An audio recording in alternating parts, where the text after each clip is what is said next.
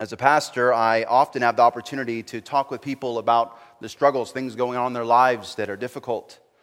And I do my best to offer them words of wisdom from the Scriptures, and to labor with them, to pray, and again, very often, to walk through those trials with them. And in every context where I've served, and I've served in some very different contexts, some significant contrast to be had, but everywhere I've served, there is a common struggle felt by many within the church. And that's when Christian parents endure the heartbreak of watching their children live lives apart from Christ. How do we make sense of this?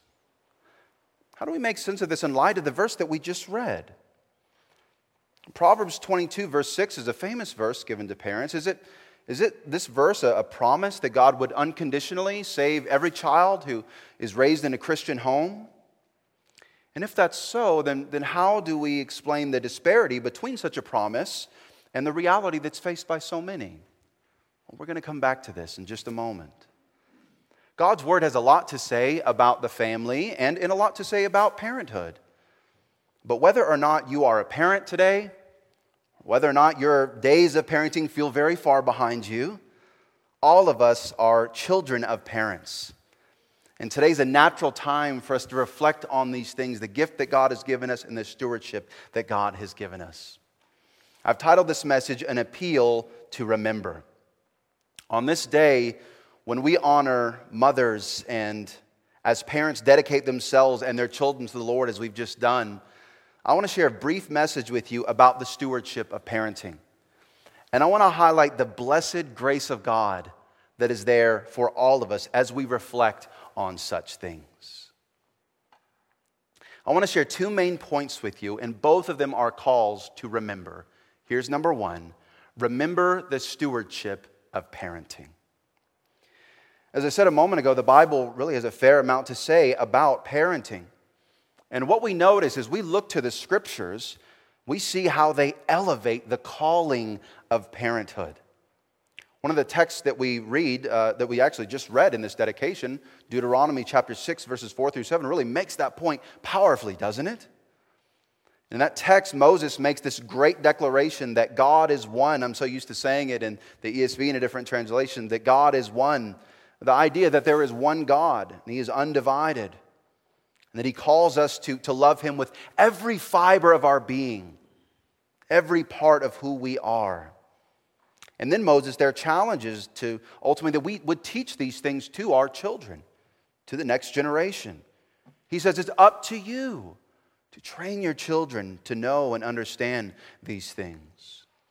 Out of all the things that you would teach your children, of course there are many, right?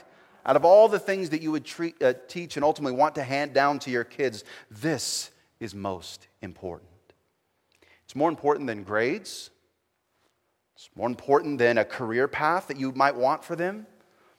It's more important than passing on family traditions, as meaningful as that might be. It's more important than anything that we would want to instill in our children. In our context, sometimes Christian parents really expect the church to handle the spiritual instruction. Isn't that why I bring them to church? Isn't that why we do Sunday school and Bible school in the summer and so on? Well, that idea is not in the Bible. The Bible never suggests this. The church has a role, a very important role. Even as we recited together a moment ago, the church does have a role, but it is not the primary role. That is given to the family. God gives this stewardship to parents, mothers, fathers, to you. We'll talk about grandparents later as well, of course. What a precious privilege this is. But it is a stewardship and nothing less than that. Beyond spiritual instruction, there's much more to be said about the formative role of parents in the lives of their children. Let's go back to Proverbs 22, verse 6, which I opened with.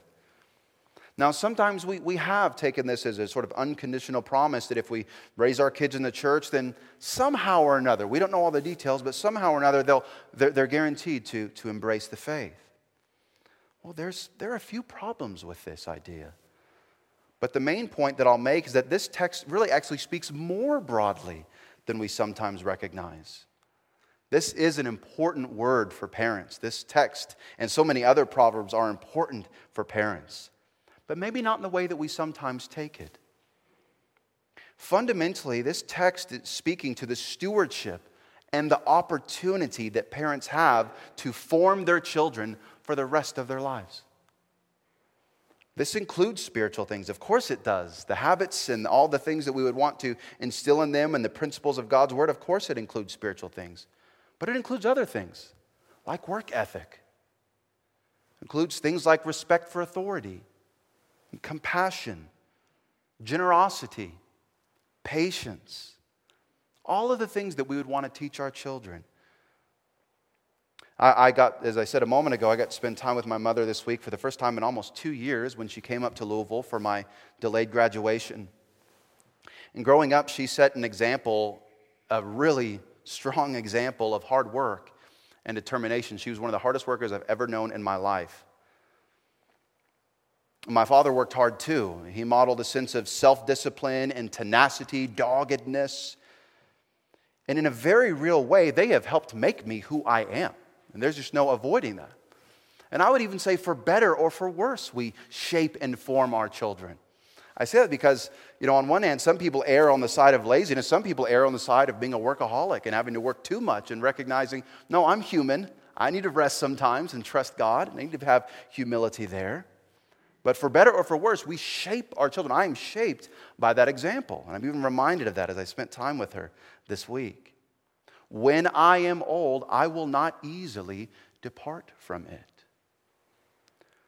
Proverbs 22, verse 6 is a word of wisdom. And it's an encouragement about the powerful influence that parents have on their kids to form them into who they will be for the rest of their lives. Now, every child is different. I've got 2. If you've got 5, if you've got families, you know all the more that every child is different. You see that in your grandchildren. You see that in other children, even here at the church. They have their own dispositions and they respond differently to this or that prompt. But that fact should urge us all the more to be thoughtful and intentional about how we shape our children. In light of this stewardship, remember to watch your life and your faith. Now, on one hand, this exhortation applies to all of us, parent or not. Kids are always watching. Kids here at the church, kids in your neighborhood, kids that you have extended in your family, even if you don't have kids, but kids are always watching. And they're learning from you in subtle ways. They're learning what is normal behavior, what is acceptable behavior, what is good and what is not. They are always learning and watching. Our kids learn a whole lot more sometimes from our example than they do from even what we would seek to say to them explicitly. But I do want to talk to parents for just another moment, just about the importance of modeling authentic faith to your children. If your child, for instance, sees one thing on Sunday and sees something else entirely on Friday night, you're making the not-so-subtle point to them that your faith just might be a sham. Now, no one is perfect. That's never what we're talking about. But your child needs to see that you have a faith that is real, authentic. They need to see a faith that applies the word that is preached on Sunday the next Monday, and on Tuesday, and on Wednesday, and so on. In other words, if your faith amounts only to regular church attendance or occasional church attendance and maybe a carefully placed Bible in the home, well, you are forming your kids to see Christianity really as nothing more than a situational sentiment. It's something you do when you're at church within that context, but doesn't really affect the rest of your life. It makes church seem like something really nothing more than a social gathering that we could choose. Oh, I could choose social activity in a church, but I could also find it elsewhere. And if they find their social connection elsewhere, well then we shouldn't be surprised when our children grow up to not see church as essential for their lives. We should expect it. As you remember to watch your life, remember also to pray. You've heard me cite Augustine many times in my preaching. You'll hear it more. He was a mighty man of God. But you might not know that he was also notoriously wayward in his youth. Notoriously wayward. His mother, Monica, was a model Christian woman. I mean, just really someone that I admire so much.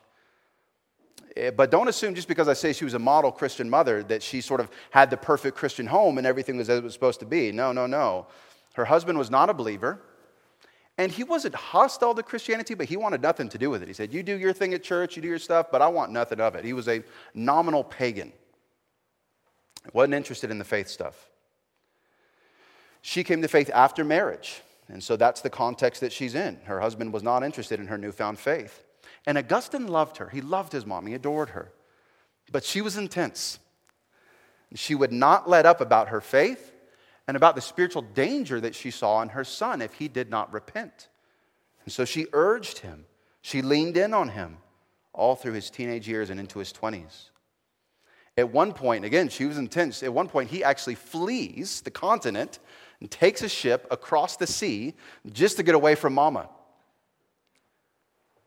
And you don't underestimate Monica, though. For all of church history, she's remembered as the mother who boarded her own ship, tracked him down, and she did, in Italy, in Milan, hundreds of miles away, boarding her own ship. This would have been a very difficult travel for a single woman in this time. That she did. She tracked him down. She prayed for him for years. All throughout his 20s, he gave himself over to all the worldly pleasures that really haven't changed much in 1,600 years. And having shed so many tears of prayer for her son here in that city where she found him, she went to Ambrose, a prominent and local minister, a bishop, and she pleaded with him and prayed and asked for advice about her son. And Ambrose was so moved by her, he so admired her that he said this to her. He said, "The child of those tears shall never perish." And she took that as a word from the Lord. And at age 31, Augustine put his faith in Christ and became one of the most important figures in the history of Christianity, probably second only to the apostles. Never underestimate the power of prayer. Never underestimate the power of persistence. Pray for your children. Pray for your grandchildren and your great-grandchildren. And don't give up.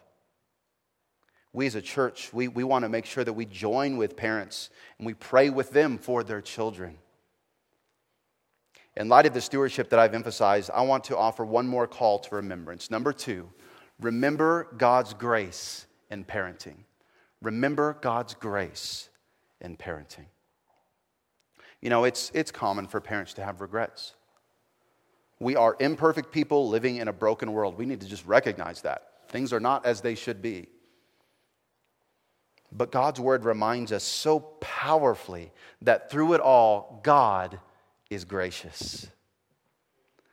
What's more, God is renowned for restoring broken situations. It is that principle that comes up again and again and again all throughout the Scriptures. I mean, not only is this sort of that reoccurring theme, but we also could say this is a overarching theme that is in the heart of the whole of what holds the Bible together as this one grand story of redemption. I mean, just think about it. Humanity fell, and they were expelled from paradise. Didn't have any hope. They had no hope of redemption. It wasn't obvious to them, well, of course God's going to fix this. No, there was no obvious thought. It felt absolutely desperate. They felt doomed. It seemed as if all hope was lost.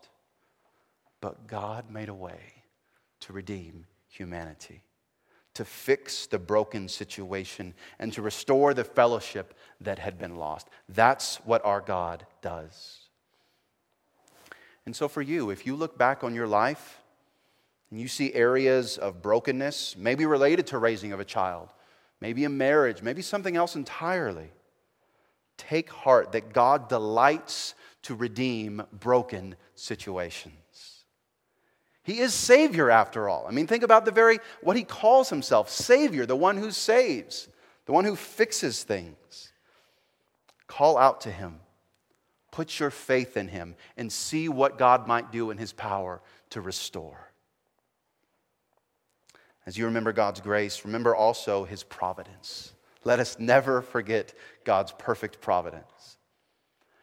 There are things in your life and in the life of your family that are simply beyond your control and that are beyond your ability to understand. Just plain and simple. God works in our lives in ways that surpass our ability to understand. That's part of the reason I don't understand this. Why doesn't God explain? You couldn't understand it, even if I told you, sort of a thing. Some of these things will only make sense years later in light of the larger picture of what God has done in our lives. Other things will only make sense in eternity when God makes all things new. Trust Him. Trust Him, especially when you don't know the answers. It's funny, we have an instinct that when we don't know the answers, we tend to pull back and we tend to be unsure. When you don't know the answers, when you're struggling in that moment and there's some darkness and there's a question mark, that's the time to lean in closer to God. Trust Him all the more. Psalm 62, verse 8, one of my favorite psalms, says, "Trust in Him at all times, O people. Pour out your heart before Him. God is a refuge for us." Take comfort that God's providence is not limited by anything, including by our own shortcomings. Lastly, I want to speak to children. All children, the young and the not so young. All of us were children at one point. We all come from somewhere, don't we? If you've had godly parents in your lives, you have had an untold blessing. Thank God for that. Remember what your parents taught you, an example that they set for you. Recognizing that no one is perfect, and yet that example that shows even repentance when repentance is due. Remember the prayers that they have prayed for you. Every godly parent prays for their children. Tears are shed and intercessions are made in some ways and in some amount that we might never know. You should ask your parents. They'll tell you. But you might never know otherwise. When was the last time that you thanked your parents for those prayers? The tear-soaked prayers of a mother or of a father. Today is a good day for you to thank your mother especially. But maybe you didn't have godly parents. Maybe you hear all this and says, "Yeah, well, Pastor, that sounds nice, but that wasn't my experience growing up." Maybe your parents, maybe it's more complex. Maybe your parents professed faith. They claimed to be Christians, and yet they just did not model it well in the home. There is grace for you too. Even if your earthly parents fell short, there is a heavenly Father who loves you and who welcomes you into His family with open arms. He does so without manipulation, without ulterior motives, without some hidden agenda. He does so freely, and He does so with love and with joy. Remember, God delights to redeem brokenness. If that's you, run to Him. Our God stands waiting for His prodigals to come. He stands watching and looking for the prodigals to come home. Going back to parents, I want to speak to parents again. Remember this stewardship that God has given you. Few things could be of greater consequence than the blessing and the stewardship that is given to you. Remember that your importance to your kids doesn't sort of expire at 18.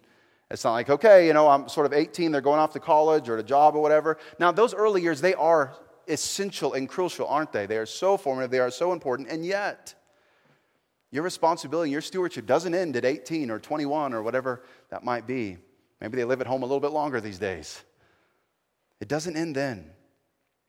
Now, it looks different as they age, doesn't it? Different seasons of life, it looks different. But there is still so much that you can teach your kids and the ways that you should be praying for your kids and your grandkids, even as the seasons of life roll on. As we move in just a moment to a time of invitation, a message like this really might have spoken to people in very different ways. There is a sense in which parents particularly might have really heard this in a certain way and need to respond. And I would want to give you that opportunity to respond today. Maybe you're a child, maybe you're a kid, and you're here and you're listening to this and it's speaking to you. And so however you need to respond, we want to give you that opportunity today. But maybe you're in that position that I mentioned a moment ago. Maybe you're the prodigal. I want you to know that God is calling you home, and He stands with arms open, and that there is no better day than today. You are not promised tomorrow.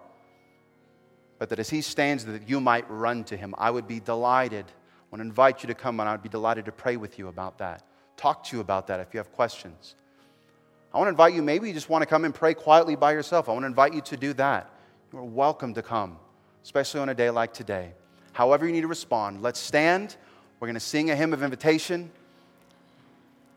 as we're led.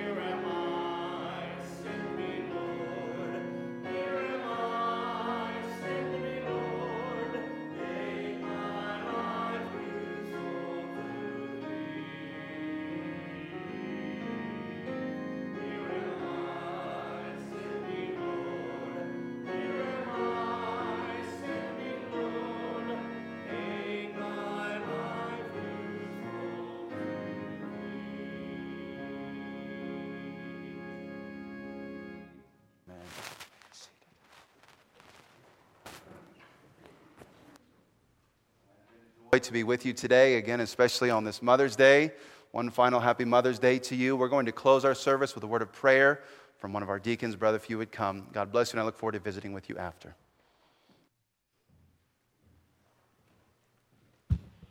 Let us pray. Well, Father, we're thankful for this message this morning, Lord. We're thankful to hear your word and to read it together and to worship together, Lord. And we pray, Lord, as parents, that we would have that authentic faith for our children to see, and we be a good example for that, Lord. And Lord, we know we can't do that unless we're looking to you, so Lord, we just pray that we would seek you in everything that we do, and then, Lord, that we be that authentic example to our children. And so, Lord, as we leave here today, Lord, we just pray that we take what we've heard today, Lord, and apply it to our hearts and our lives, and that we be an example not only to our children, but to everyone we come in contact with this week, and we be just a voice for you to a broken world. We thank you and we love you. In Christ's name, amen.